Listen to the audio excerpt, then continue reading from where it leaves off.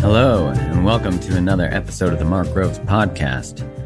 Can we all, just to begin, take a nice collective breath, just for a moment, just pause for this moment? Because I'm sure you've been going, thinking about so many things. You probably have a lot of things on your plate, and you've taken just a small moment to listen to this podcast, which I'm so eternally blessed and grateful for. And I command you to just be still for a moment.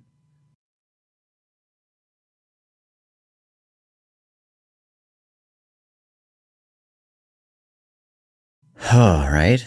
Let's all just take a breath through our nose, in and out through your mouth. Man, just feel that release of stuff. All the stuff, hey? I've been very interested in the effects that this is having on us, the absolutely negative effects that isolation have on the human body, the human system.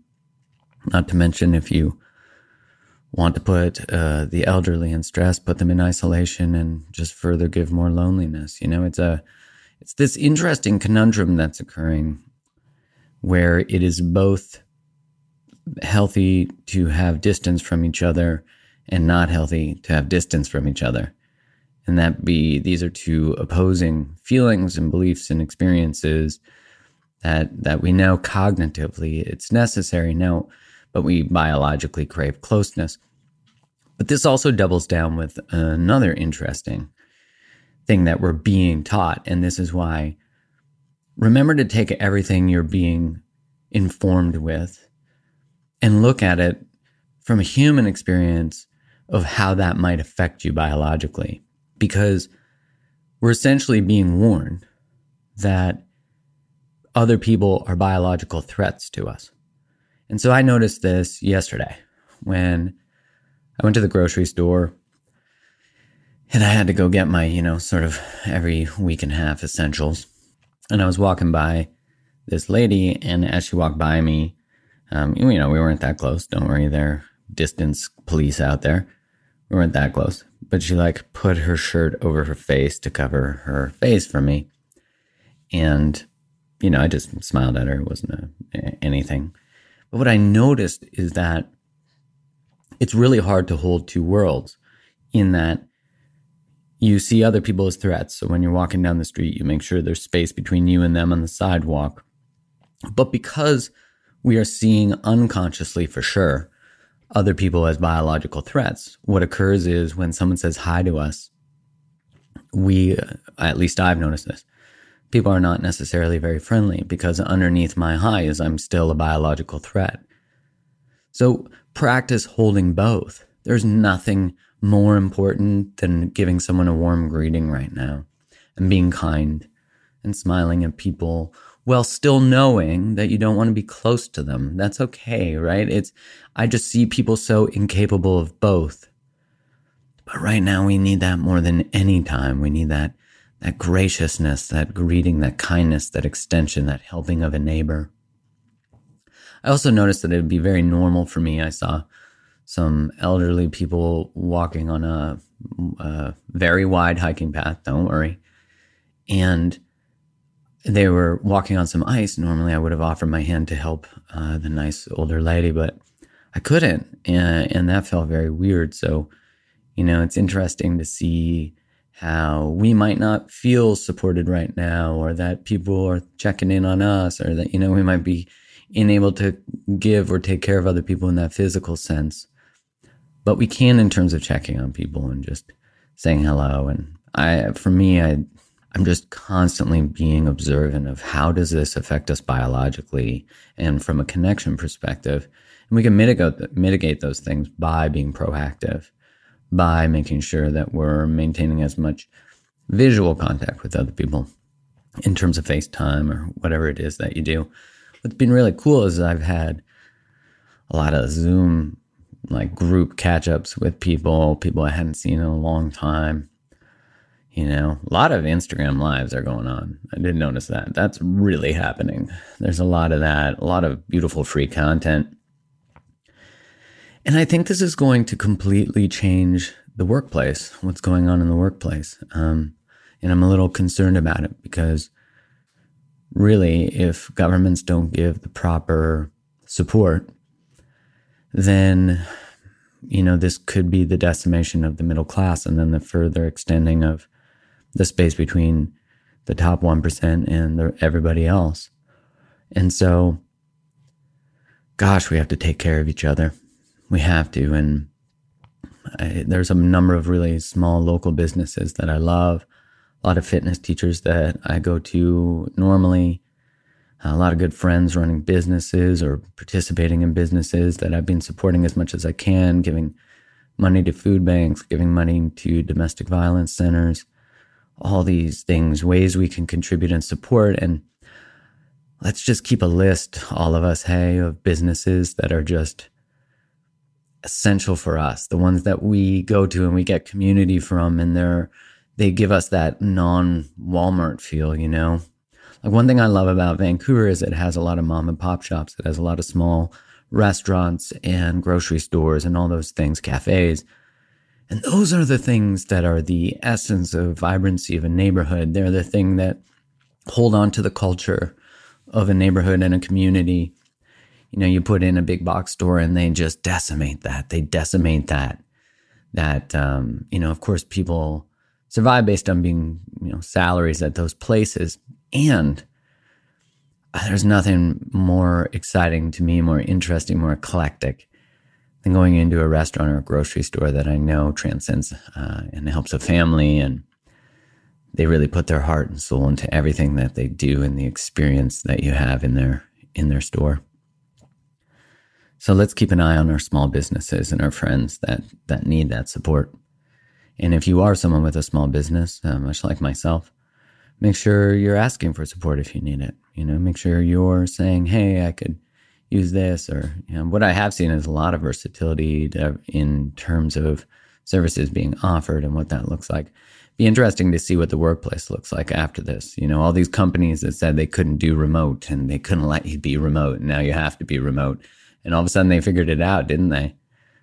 So it shows you what we do when we have to do it rather than when we choose to do it. And I've long been a promoter of choosing to do things rather than having to do things. Usually things start out that way, though. When you want to lay a boundary or you want to start something or end something or have a conversation, a hard conversation, you usually do it because you have no other choice, because it gets to the place where you don't have a choice. And I promise you that there's a place way before that is a choose to. That it's the moment that you're like, oh, I need to talk about that thing. Oh, I need to stop that thing I'm doing. Oh, I need to start that thing. Don't wait till you have to. Wait till you choose to. Now, do it. Now. Now. Because when you choose to do things, you see that you're responsible for your life and you see that you get outcomes that you want much earlier. You're not waiting for the environment to dictate your behavior. You're dictating your behavior without the environment. And then that means you're dictating your environment. That's a huge shift. That goes from I respond to the world to I create the world. I create my world. I am responsible for everything that is on my plate. Because everything that's on your plate got there because you said yes to it in some way. That's the truth. And if you accept that truth, then you accept responsibility for your life. If you accept responsibility for your life, then you have to accept that you have not always been responsible for your life. You've hurt other people, you've hurt yourself, and that's the Rolodex that we have to cycle through. When you're looking at one of those books where you flip the pages and it moves, I think of that. Or like you watch a film and it goes through memories really quickly. I think of that like a Rolodex, all the memories of all the times we let ourselves down or we hurt other people and we were not responsible for our lives. We get hit with the shame train, and that shame train is confronting because it is all the times we did not show up with the level of responsibility that we're about to take responsibility for. And that's usually where people stop because it's too overwhelming. And so they put everything back into the tidy little box tucked away in the closet. and then go back to being a victim of their lives, saying that everything's just fate. But let's be real, like, that perspective is possible, but it's not empowering. You know, you can hold that, but you can't be a victim of the world and then also expect to achieve your dreams. You just can't, because fate doesn't work for you if you don't work for you. You know, that's just the truth. You know, when they study luck, there's a great article called The Luck Factor. You can look it up. And they studied unlucky people, and of course, unlucky people were like, I'll volunteer for this. This is the best. I'm going to prove how unlucky I am. And then they studied lucky people, and then they taught unlucky people what lucky people do. And unlucky people became lucky because it's a way of seeing the world. It's optimism. It's looking for the good. It's looking for opportunities. It's not staying in a box. It's taking a different way to work when we drove to work. It's talking to people who are different than you would normally talk to. It's trying things a different way. It's being different. It's showing up different. It's behaving differently. It's communicating differently. It is so in all the micro moments that life changes in big ways. And that's true in the research from the Gottmans. It's the small moments in relationships that really matter most. It's not the birthdays and the anniversaries and all those things. Those are beautiful. But it's the gaze when you pass each other. It's taking the moment to acknowledge one another. It's the hello. It's the how was your day? What was the best part? Haven't checked in on you in a while. Tell me more, tell me more, tell me more. The more you get curious about your own inner world, the more that you'll get curious about your partner's inner world. And we are both so different when we're in a relationship. And that's the beautiful thing. If two of the same people were in a relationship, that'd be boring shit. Let's be honest. I'd be like, I already know what happened. I am you. Jesus. Find a new hobby that's different than mine. God. I can finish your sentences. I don't want to finish your sentences. I want a new sentence. You only get that by adventure, by curiosity, by doing new things. And it's so funny how we want our partner to understand us when we don't even take the time to understand us. We want them to love the most vulnerable parts of us, the deepest parts of us, and we don't even take the time to do that. So then we're depending on them to give them something that we don't do. And then when they actually do it, we won't be able to receive it because we won't actually deep down believe that part's lovable. Do you see the conundrum, the trap that's set? Like, I want you to understand me and figure me out, but gosh, I haven't taken the time to do the same for me. So I won't be able to receive it. Whew. You know, I get asked a lot right now, things like, how do you date right now during the time of COVID-19? I'm like, don't. Like, you don't have to date. Like, you don't have to FaceTime and date and coffees. You can. I'm not saying don't. Do it if you want. But have you ever not? Have you ever just sat in your own shit? Have you ever just marinated in this space between two moments, two things? Have you ever not jumped from relationship to relationship? Why are you so afraid of presence? Why are you so afraid of just sitting fucking still and not swiping left and right and fucking, you know, following the Instagram rabbit hole and seeing posts from people where it's like missing Sundays so that they can post a frickin' picture of their body? You know, it's so stupid that we distract ourselves so much from the presence. Sorry, stupid's probably the wrong term, but you know, I was going off on one and I got on one with the language. What I mean instead of that is, it's sad. It's sad and it's an invitation. And sad doesn't mean it's not possible. It's that we are so uncomfortable sitting in certain feelings. Feelings that we never learned how to sit through as children, and then we'll often try to save other people from those feelings because we don't know how to navigate them ourselves. So here we are in a collective pause, a collective breath, a collective moment. And we're being asked for some simple things, pretty simple things, aren't we? And yet we're having such a hard time with it. And that's okay. It's hard. You know, like, growth is hard. Challenges are meant to be challenging. They're not meant to be fucking cakewalks. Life's not meant to be fucking easy. Whoever told you that was full of shit. It's meant to push us and grow us and challenge us and ask more of us than we are. Because that's how we expand. That's how you become everything. That's how you learn, is that you get challenged and your old bullshit gets to go away and die and your new stuff gets to be born. Gosh, all you do is just keep peeling off the layers of what you thought worked and realize it doesn't, so that you can get to a place where you can love unconditionally. You know?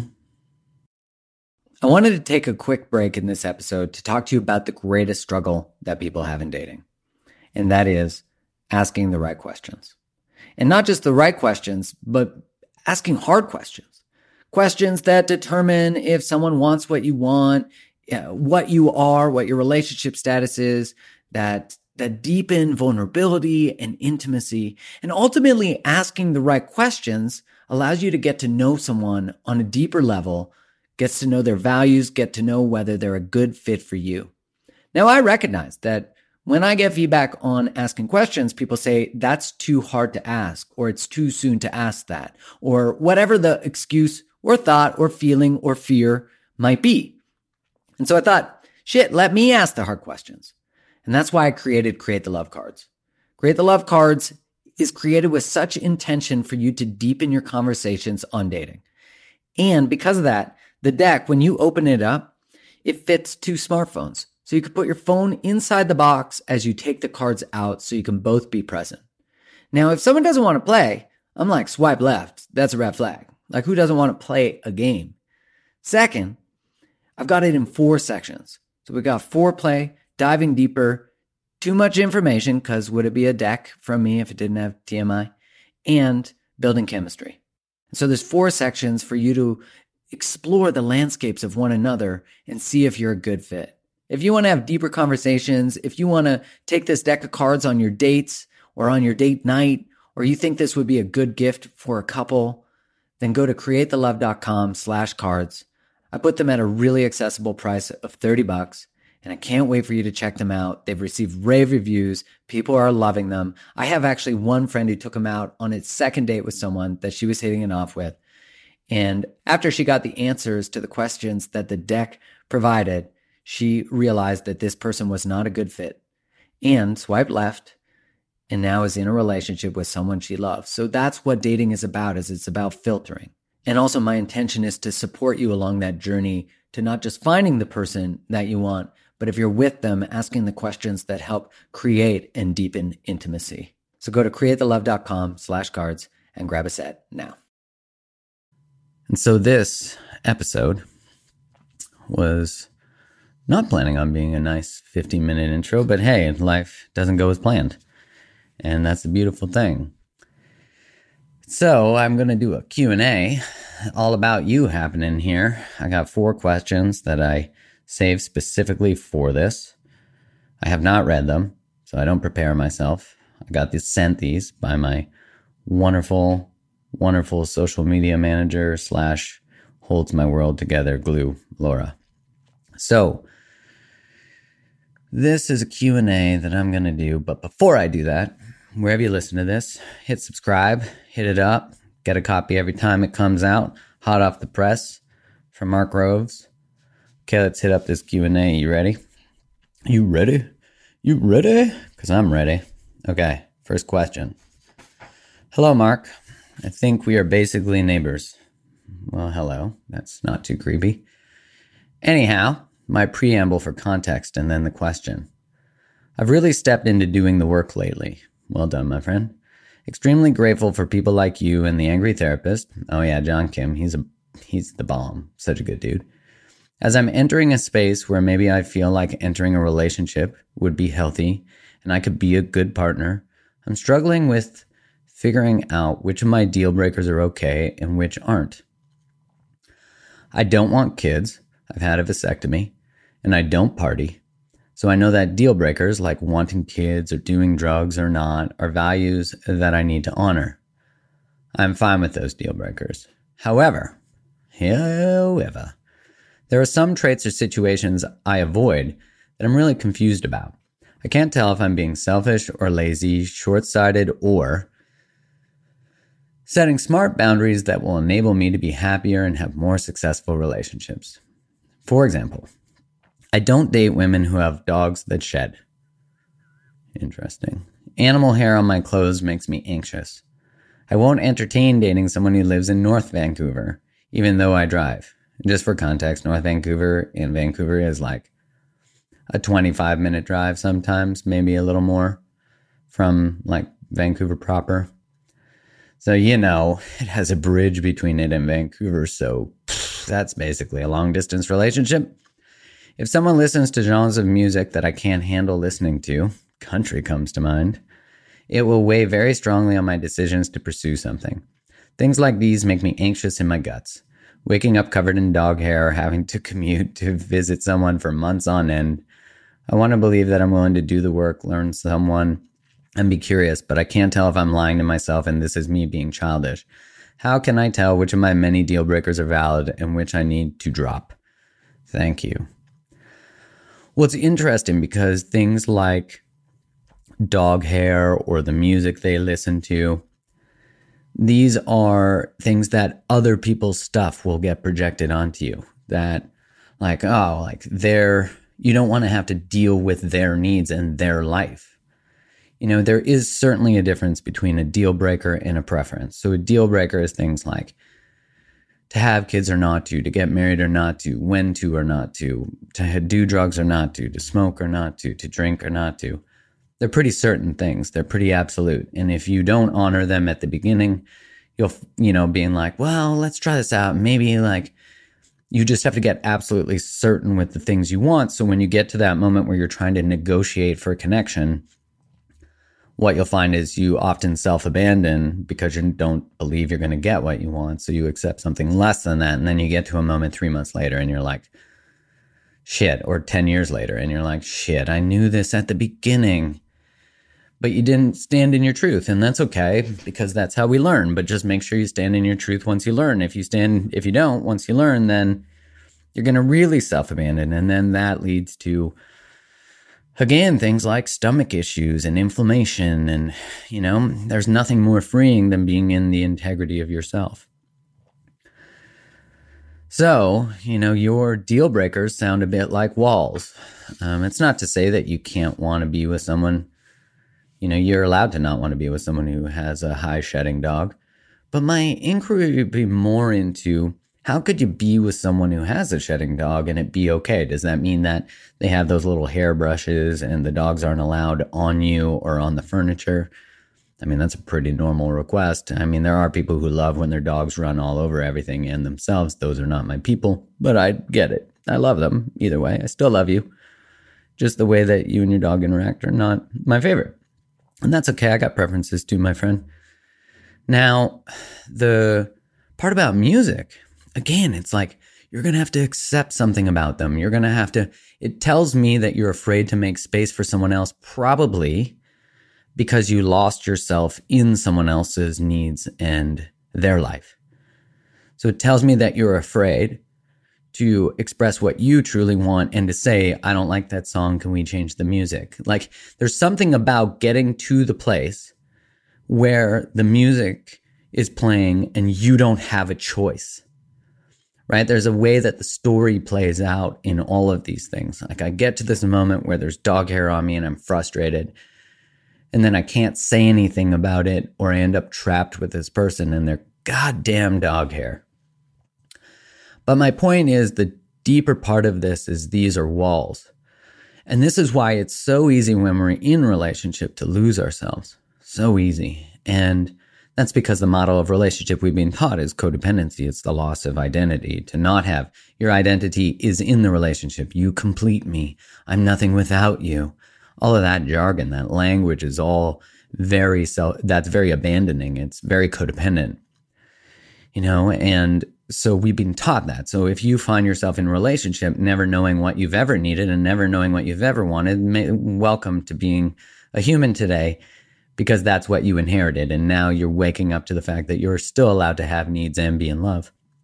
And it's often very challenging to separate your own identity from someone else's when you've already built a relationship on no one having an identity and the relationship itself being the identity.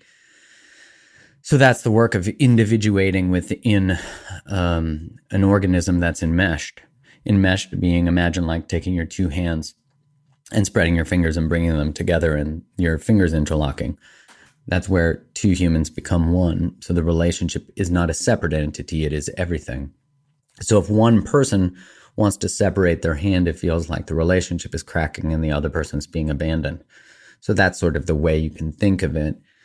So when one partner starts to individuate and pursue their needs and their passions, and they might never have in their whole life, and that can occur for many reasons: losing a job, kids moving out, tons of different things, all different ways that our identity gets shattered. We can find out that someone we love has done something, or someone passes, or something like that, where our identity is challenged. And then when our identity is challenged, like our religion or beliefs that we've held, like I'm a mom, right? And then when the kids move out, then it's like, who am I without my kids home? That's, that type of thing. Or a divorce can do that. A death, because you lose someone, they're my parent. Who am I without them?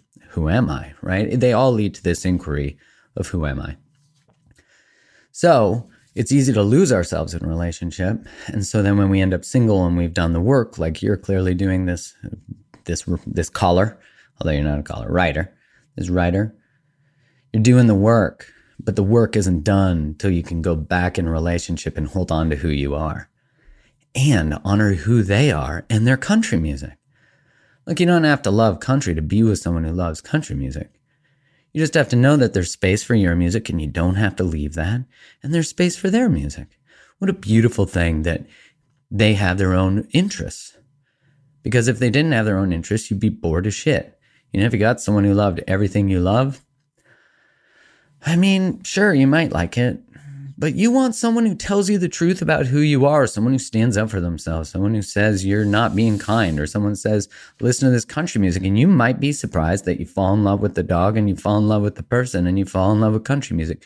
All those things might be untrue, but the more important part that's below all of this is the more that you can stand in your own needs and your own wants, the more you give space for someone else to do that and be themselves, you realize that the relationship, which is separate from both of you, can have a space where someone goes and listens to music on their own, or you have shared music you listen to when you're together, or that's the beautiful thing, is the relationship is a construction of agreements that's separate of self.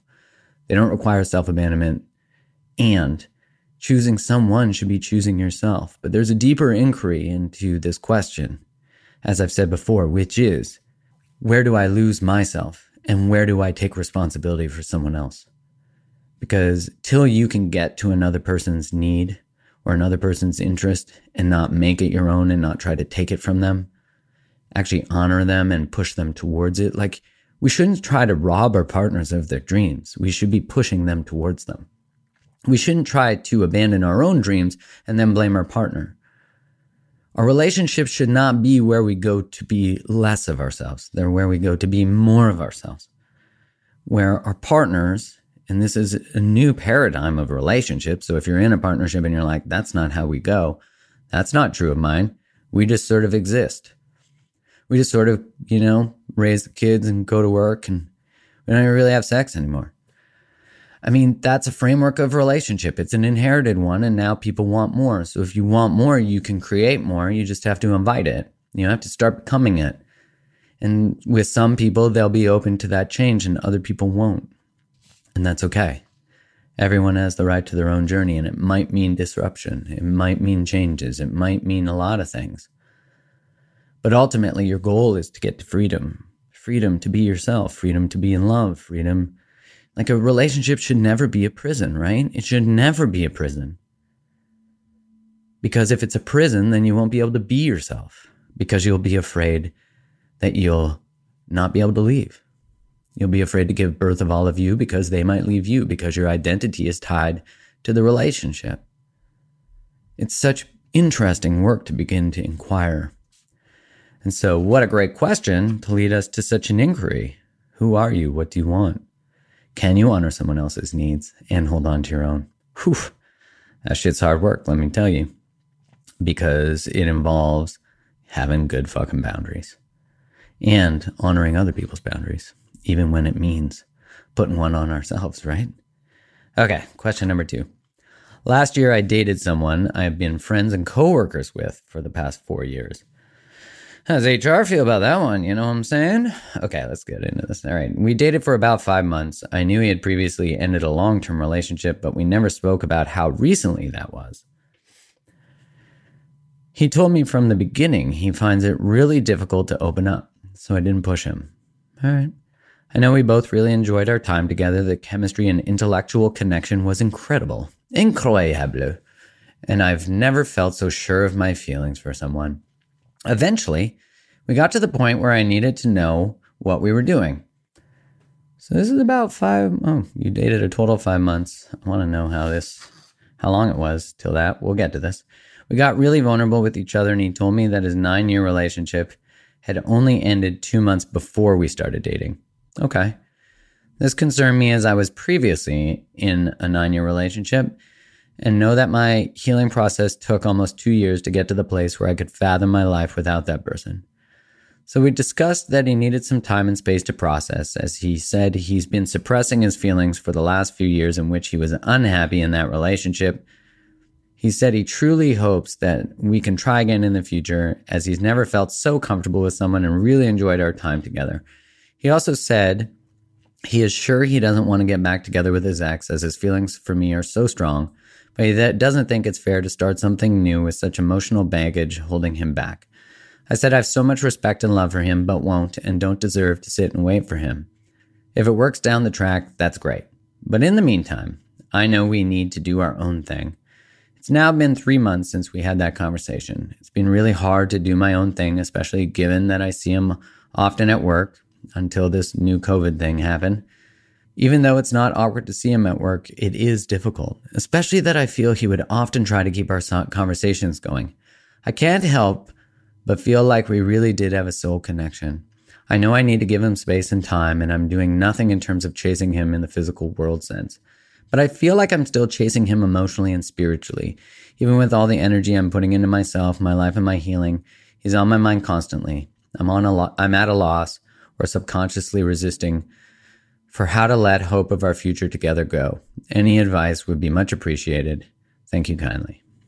Wow. I mean, this is such a beautiful testament to honoring each other. You know, he said he has a hard time opening up. He's just freshly out of a relationship, which 2 months out of a 9-year relationship, I would almost always consider a red flag. A red flag to at least be curious. You know, a lot of times when someone's in a long relationship, by the time the person ends it, if they're the ones ending it, they've been long ready to go for a while. And the person who's had it ended on them is usually, even though let's be honest, you can usually see breakups coming.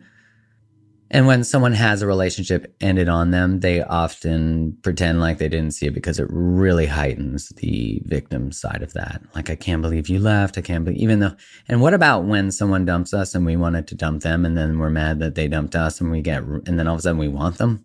It's so weird how the mind works. Anyways, my point is that is a short period of time after a 9-year relationship. And then there's no space to sit in the aloneness.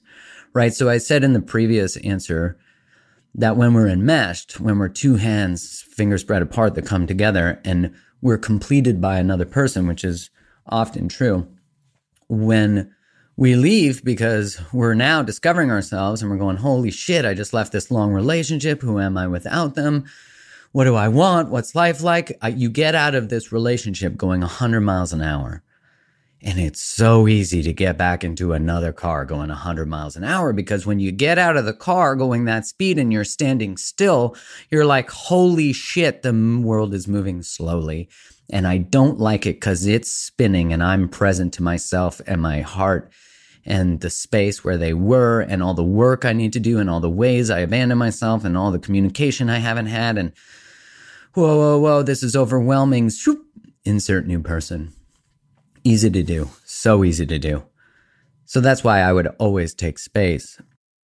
And when someone is newly out of a relationship and they hop right back in one, they never really process all the learning that comes from a previous relationship. No matter how a relationship ends, we always Always, always 100% of the time. I don't care if that triggers you. Participate in the outcome. We always do. Because every relationship is a dance that has two or more if you're polyamorous, which makes it even more complex. So I love that you both honored each other in this. He was open about what he needed. He said that he loved you. You love him. You're clearly a little more ready than him. I do think that there is at least an invitation to look at the attraction to unavailability that you had in terms of his new relationship, his recently being out of a relationship. But I love that you, the writer here, honored him and honored yourself. Both are honoring each other. And there's nothing harder than what he did as well, which is look into the eyes of someone you love, who you desperately want to choose, but just cannot choose in this moment, and saying like, I love you enough that I need to walk away right now. And you saying, I love and respect you enough that walking away is the right answer. I won't wait for you. But then we end up in this space where, yes, we're doing the work, and yes, we're focused on ourselves, and yes, we are open to love, and we still have an idea that love is with them. And there's a couple things that you can do here. One is you're still seeing him. You're still around him at work, and that's tough, of course, and he's extending those conversations because he cares about you. What I would invite is, if there's space for it, is for a check-in. It's been 3 months since you had that conversation. What happens if you said, hey, I'd really like to connect with you and check in to see where you're at? I miss you. And then you just go for coffee. Well, right now you don't. You go for digital coffee and you check in with each other and you see how each other are. And you just say, where are you at? Is your heart mending? Is there space for love? Is there space for a relationship? Because you're clearly, writer here, you are clearly wondering. And it's okay to check. It's okay to ask. And if he says that he's not, then you move. You keep moving forward, but you put more space between you and them.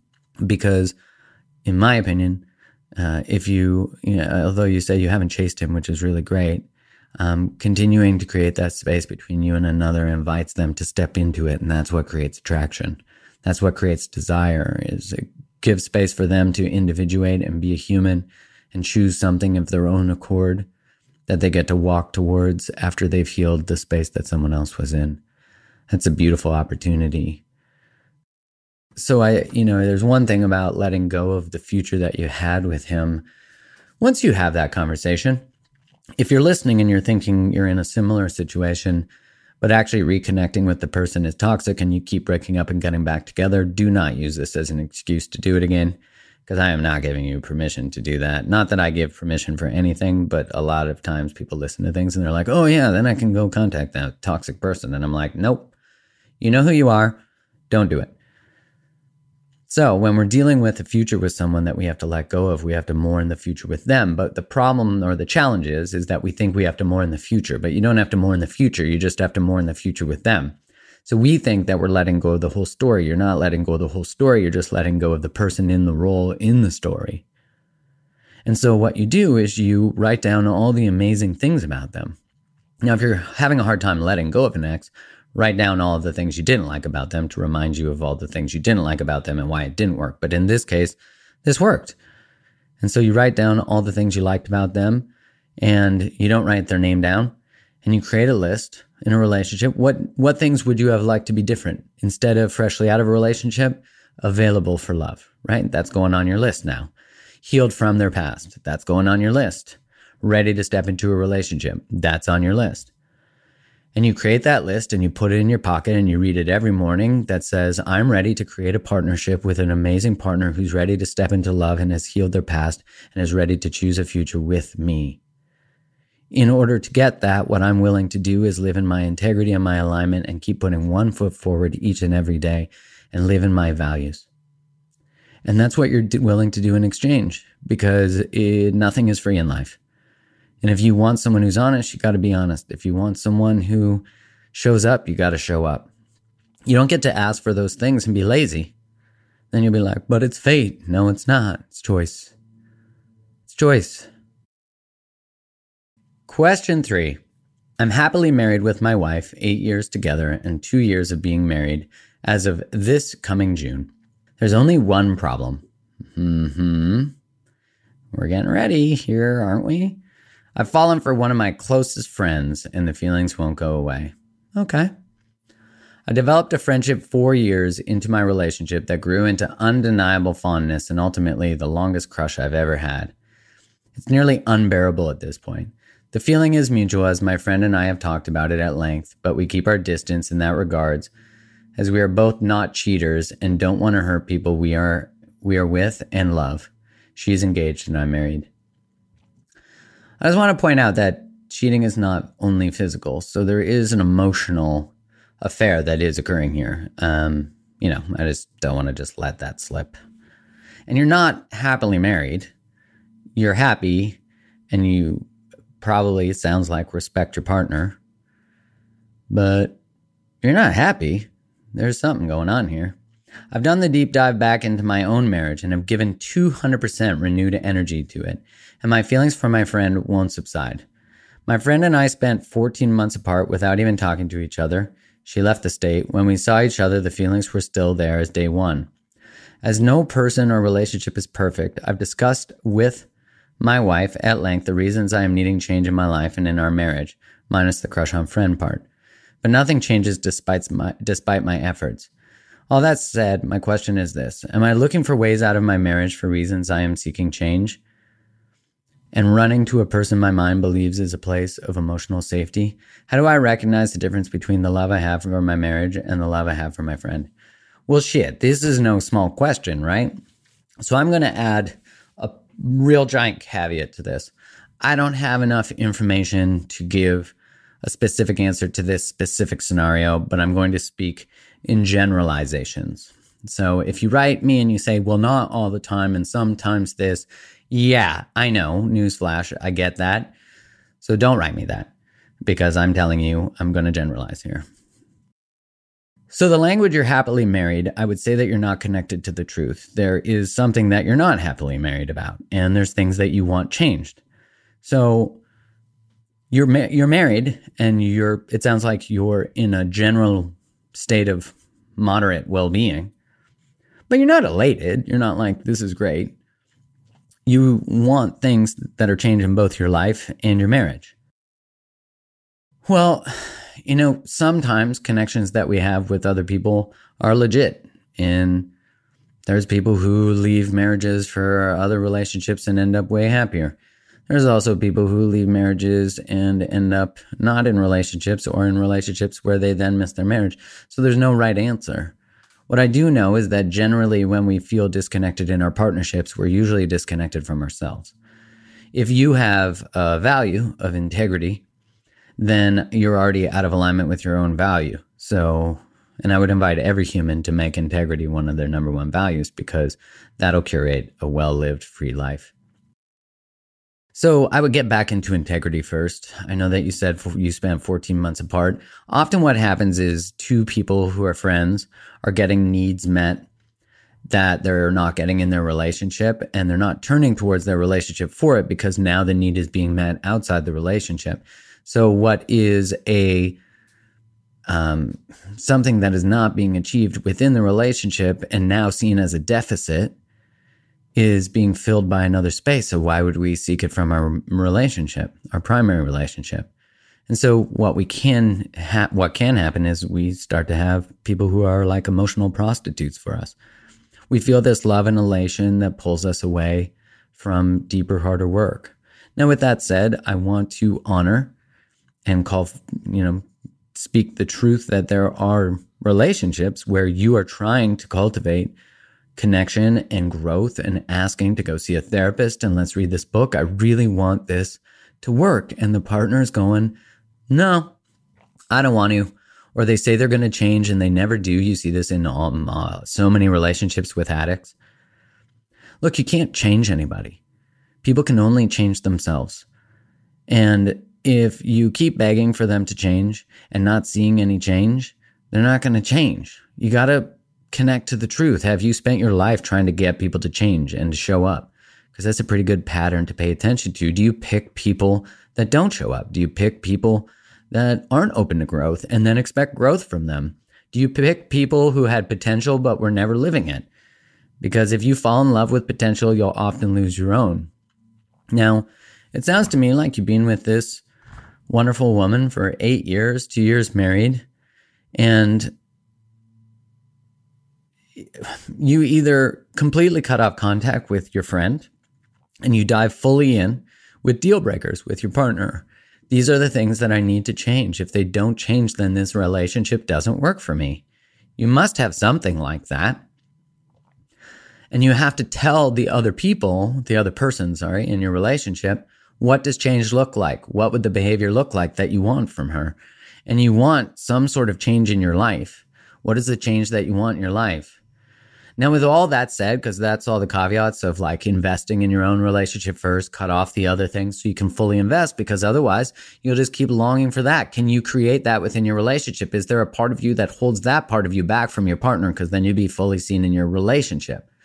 Now that all that is discussed, I'd never tell someone what their truth is. Like if you feel like your soul is calling you somewhere else, just don't get lost in that story without completing the first investment. And sometimes there's just a deep knowing. There's just a deep knowing. And that's a hard thing to acknowledge. And because there's so much of a story about we leave things too easy, we leave things too soon.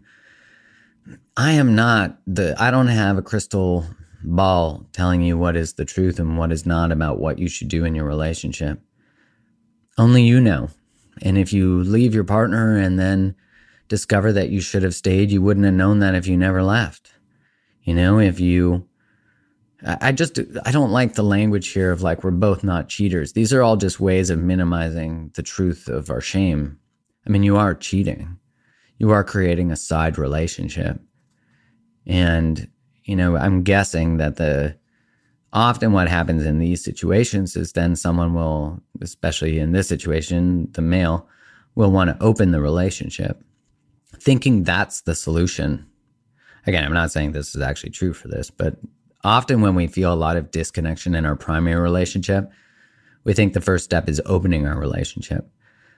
Which, hey, for some couples, I'm sure works. And sometimes it's the tearing down of the relationship status. I don't want to break up with them, so we'll open it. But then they end up in a primary monogamous relationship with someone that they opened it for. These are many complexities to this. But, there's a lot of people affected by these choices in this question. And, the thing about life is that hard conversations are going to have to be had. And there's nothing more challenging than living a life filled with secrets. There's nothing heavier on the body, on the immune system, than living a life filled with secrets. You're going to have connections with other humans when you're married or in primary relationship. You're going to have connections. It's just whether you choose to entertain them. We all could go build little side hustles with someone else where we have a best friend that we feel seen and all those things. Do you feel seen in your own relationship? If your own relationship is not giving you what you actually want, either invite it to grow into that. And if it can't, then leave. But don't kind of be in one and kind of be in another. That's not functional. So those are my thoughts on that. It's hard to recognize the difference between the love you have for your marriage and the love that you have for your friend. I would go all in on your marriage and let your friend be engaged and get married, or leave each other's partner for each other. If that's going to be what you need to figure out, just remember that your choice does come with some consequences. And all choices come with consequences. So just be mindful of them. That's why I'm saying if you eat everything on your plate, if you want that plate. And then you can make a choice. That's different. But you have said that you went all in and you went in 200%. And your feelings for your friend won't just subside. I would say take everything that you feel for your friend and try to create it in your relationship. All right, that was a complex question. Poof. All right, good luck if that related to any of you. Because I don't know what's best for you, only you do. And remember that every choice you make will just garner you more information. So at the end of the day, the choice you make, I know this thought triggers a lot of people because I've said it before and then I get lots of comments from it, which is when you make a life decision where you're trying to discover new information, there are actually no mistakes. Because when you make a choice that ends up in a path you didn't want to be, then you learn from the choice. And so it's not a mistake, because you now have new information you would not have had you not made the choice. And so everything just builds a wiser, more thoughtful version of you. And that's why when people are in indecision about their relationship, or things are uncomfortable and they choose to leave or to stay and fight for it, either way, you get more information that you never would have had before. And we love to shame that, to say, well, no, of course it's a bad decision to leave your relationship. We don't know that. It's often a great decision for some people to leave a relationship, and it's a great decision for other people to fight for a relationship. The thing is we can't project our own lens of the world onto other people. Just because we got left by someone and we know how painful it is, we don't want other people to leave other people because we want to protect those people from the pain of being left. But when you really connect to the pain that is left when someone leaves you, and you really grow from it, you see that the only reason you're still in suffering is because you believe they took a part of you with them. And that's the greatest lesson you can learn in the world. I said this on my last podcast. The universe will take everything from you that you place your worth in, to realize your worth doesn't live there. And you can't protect other people from being hurt, because other people are going to make choices. Just like you can't protect your children from making bad choices. They're going to make bad choices. All you can do is educate them and live a kind, graceful, empowered life. Because it's the same thing as not wanting someone to pursue a dream because you don't want them to experience failure. So you shit talk their dreams, or you try to stop them from doing things because you never did it yourself, or you didn't like the feeling of failure. I have learned more from my bottoms, more from my rock bottoms and my pain and my breakups than I ever learned from elation. I have learned more from loss than I ever did from things that I gained. I've gained more from loss than just static education and knowledge. Pain has a great way of transforming us, a great way of expanding us, a great way of breaking patterns and inherited behaviors.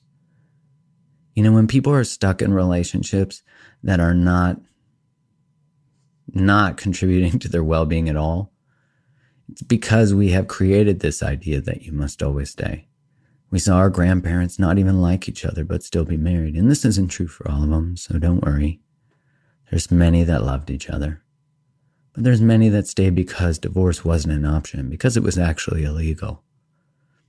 There's many women who stay in relationships because they think they have to, and often because they are financially dependent. That's, again, the patriarchy, what we've inherited. And so we have to do the very challenging work of deconstructing when is the right time to go, when is not, when do we fight, when don't we? We garner this information by doing something. And I want to honor too that there are many men trapped in relationships too because they believe they have to be, and they're going to be a failure if their relationship ends, and they're the provider, and they're stuck in jobs that don't fulfill them because they're afraid of not being able to provide and letting their family down. I mean, everybody has a conundrum and a challenge, and they're all just as important and just as valid. So if I missed your caveat or your conundrum, I'm sorry. All right, question number 4. At the end of last year, I found messages on my partner's phone and PC that shocked me. I found disgusting pictures and messages between him and a woman he met on Tinder, her privates and his. Oh, Lord. He had been on dating apps and been meeting for orgies and sex.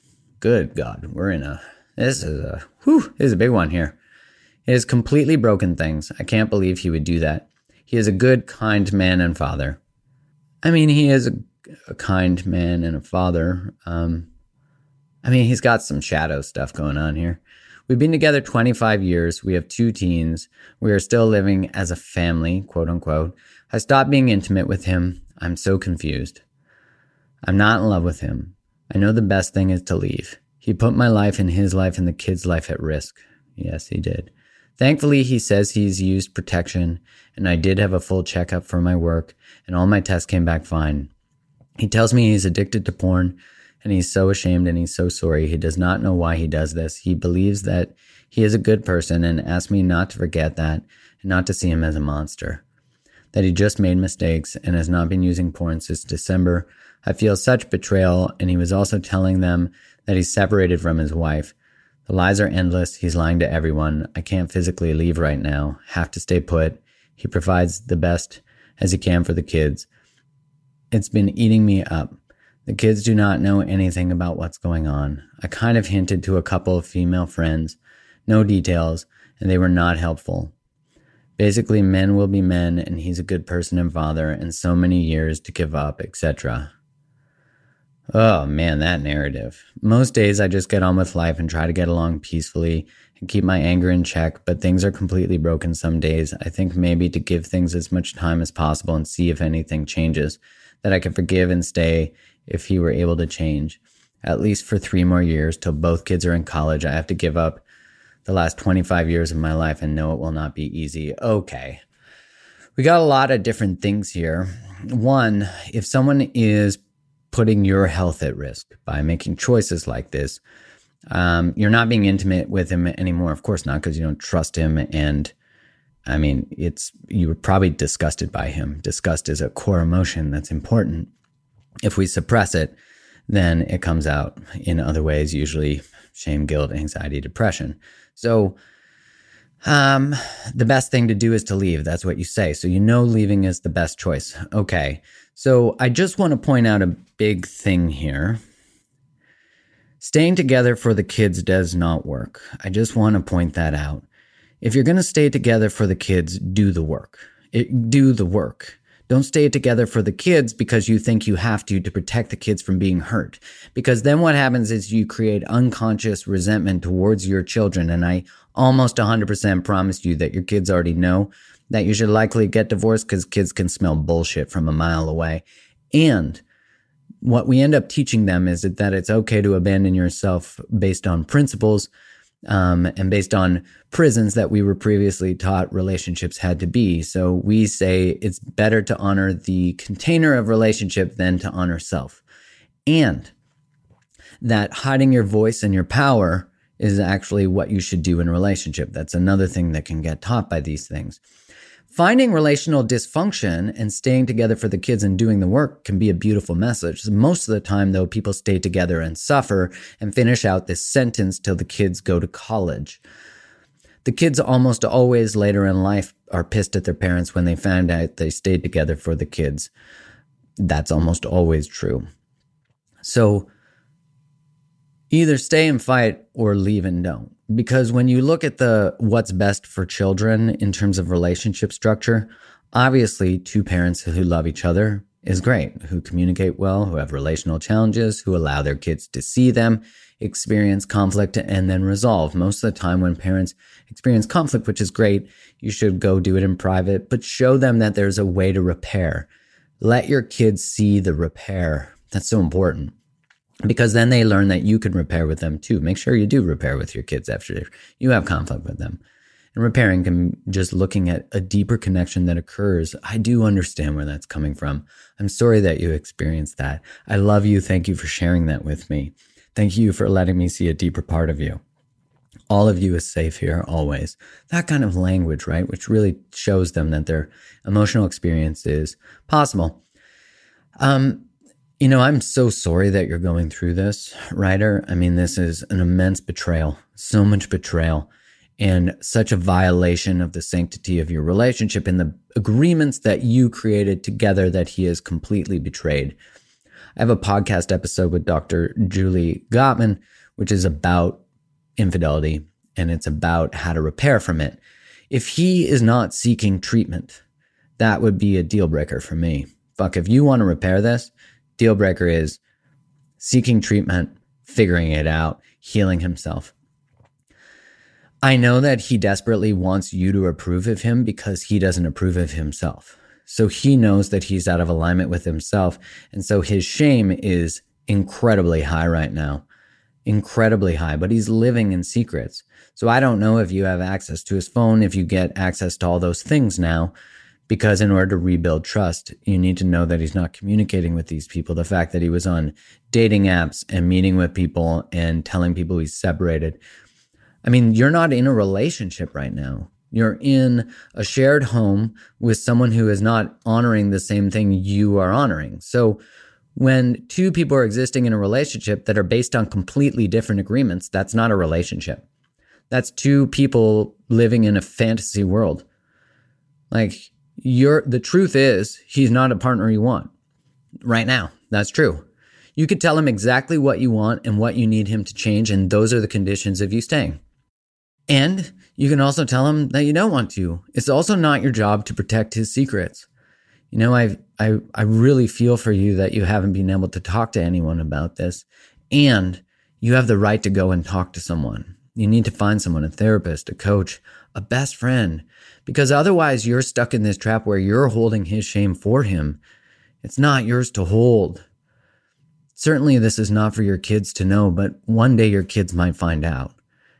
And that's okay if they find out one day. But there are things that we don't want to tell our children, because if we do it from a malicious place, that it's to hurt the other person, then we know it's not coming from love. And also, it's not your kid's job, for anyone listening, it's not your kid's job to hold your pain. It's not your kid's job. It's not your kid's job to be your best friend and counsel you through shit. That's codependency and enmeshment. It's not your kid's job. It's your kid's job to be a kid. It's your kid's job to grow up and be free and to learn and to be a teenager, to be a kid. That's why we have adult friends. That's why we have help groups. That's why we have Instagram. That's why we have this. And so I would seek to find someone to talk to. You clearly spoke to friends, but they were not helpful. One, you didn't give them all the details, so they don't have all the information, so they can't fully hear you, so you're not going to feel fully seen. So when you say they're not helpful, you're not letting them see all of you. I'm guessing you're not letting them see all of you because you feel shame and embarrassment for what your husband's done, which is fair. And this message, men will just be men. No, that's such bullshit. What that does is it gives men an excuse to just be men, to make poor choices out of integrity that are coming from a immature, unintegrated, toxic place. And so this is what perpetuates the story. We need consequences, men and women and people in general need consequences for their behavior. If he doesn't have a consequence, this is exactly what perpetuates the inherited thing, right? Then your kids are going to grow up, end up in a relationship where their partner cheats on them, and then they'll say men will just be men. Or if one of them's a boy, he'll be like his dad because he'll see mom never held dad accountable, so men can just be men. Because the inherited wound has not been healed. One of the inherited wounds of the patriarchy is a silenced voice and a tolerance to keep, because right now you look at this, and this is one of my favorite books, is Dance of Intimacy by Harriet Lerner. It's a short book. It's powerful. I'd recommend reading that if any of this is, you know what, if any of the questions from today are resonating with you in any way, read Dance of Intimacy by Harriet Lerner. And also, can you please tweet her and Instagram her and tell her to be on Mark Groves' podcast, because she won't reply to me.